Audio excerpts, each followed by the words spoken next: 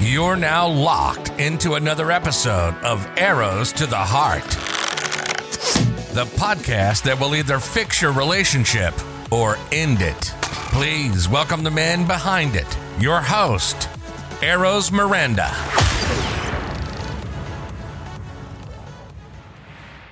Hello and welcome to episode, wait for it, 11 of Arrows to the Heart. I am so excited as always. I have missed you guys and I'm happy to be recording this episode today. Okay, before we start, this month is Mental Health Awareness Month. So make sure you check up on your friends, your family, and on yourself. Let's break the stigma and let's make sure that no one is missing the support or love that they need and deserve. With that being said, let's get back to the episode. Today we're going to be discussing retroactive jealousy. And you might be asking yourself right now, what in the world is retroactive jealousy? But I promise that you're quickly going to see that it's way more common than you expect. So let's not waste any time. Let's get to it. We're going to first discuss what it is so you can identify if it applies to you. And then we'll talk about a possible solution. Are you ready? Let's go. Retroactive jealousy, in simple terms, is jealousy of your partner's past actions. To help you better understand that, and I love doing this, let's play a little game. If you say yes to the majority of the following questions, you could very well be dealing with retroactive jealousy. Okay, let's start. Let's do this. I love little games. I'm sorry. Okay, let's do this. Do you get jealous or upset about people your partner once dated? Do you feel like you can't stop thinking about who they dated in the past? Do you constantly think about their past hookups or people they were intimate with? Do those thoughts make you feel anxious, paranoid, or fearful? Do they make you ask your partner intrusive questions about their past? Do you judge them for those past actions? Does it make you feel like they might not be the right person for you?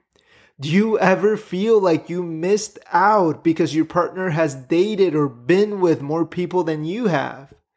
And do you feel you just can't shake off those thoughts even though it's all in the past? Like I mentioned before, if you answered yes to the majority of those questions, you are likely dealing with retroactive jealousy. There is a difference though, because it's normal to be jealous sometimes. It's completely normal. It's actually natural to be envious or worried when you think about who your partner has kissed, who they have dated, who they've been with, anything like that. Look, we're human. That's normal.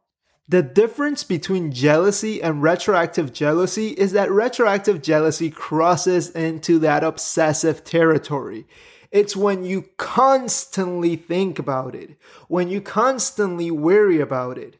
In fact, that's why the actual term is retroactive jealousy, OCD.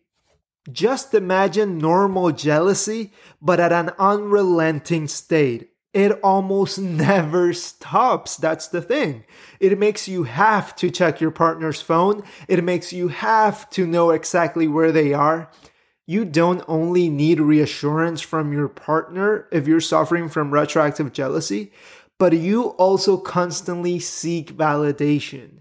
You make it a mission, your mission, to look for information that you have a right to worry about their past. You Google it, you talk to your friends about it, you're looking for validation all the time. So why is that a problem? I mean, if it's not obvious, but you might still ask yourself, why is that a problem?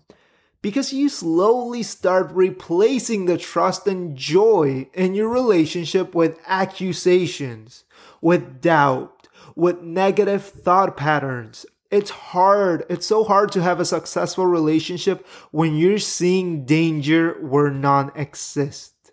When you're trying to change your partner's past. When you're making meaningless thoughts meaningful. And you're aiming for perfection instead of loving your partner for all that they are and all that they have been. But okay, enough of that. You want to hear solutions, right? That's why you're here. So, okay, my solution is going to be a bit different because I want you to understand what's going on. And this is what's going on. I'll be honest with you.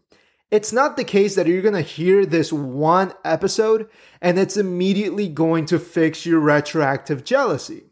But I do want to do something that's going to set you in the right direction, and it all starts with how you handle those intrusive thoughts. I want you to understand that those thoughts in your mind, they're nothing more than stories that you're repeating to yourself. They are negative thoughts that you're putting together and you're creating a narrative that's making up your life. Okay? Those thoughts are holding you back. I heard a line from Bob Helig once that said, "Negative thoughts become lenses that we wear that show the way we view the world around us." And that's exactly what you're doing right now. You're letting those intrusive thoughts change the way you see your relationship. So you have a choice. 1, let those meaningless stories and thoughts that you're telling yourself hold you back. Or 2, see them for what they are and start shifting your thought patterns and mindset. Don't worry, you don't have to do it alone. In fact, here's an activity that I want you to do and that I think it's going to help you. So, okay, activity time. I'm excited. Let's go. Let's do this. I want you to grab a pen, 2 sheets of paper, and your favorite picture of you and your partner. And the first sheet of paper, I want you to write down all those intrusive thoughts. All the thoughts that worry you or scare you, write them down. Visualize them. Then I want you to read that list with your partner. They're going to hold you, they're going to reassure you, and you're going to start seeing what's real. And what's real is the person next to you holding your hand, not the words in that sheet of paper. Okay? So next, I want you to do this one fun thing. I want you to either burn the paper in a very safe way, please, or shred it or tear it up. Do whatever you need to do to destroy it. Destroy the list as you make the decision that the list and what's written on it will not destroy your life or your relationship. Okay, let's start taking control of that mindset. Now I want you to grab that second sheet of paper. I want you to write down all the incredible and amazing things about your relationship, everything you love about your relationship and your partner. Write it all down. But don't just make a little quick list. Really sit down and think about it. What do you love about your relationship?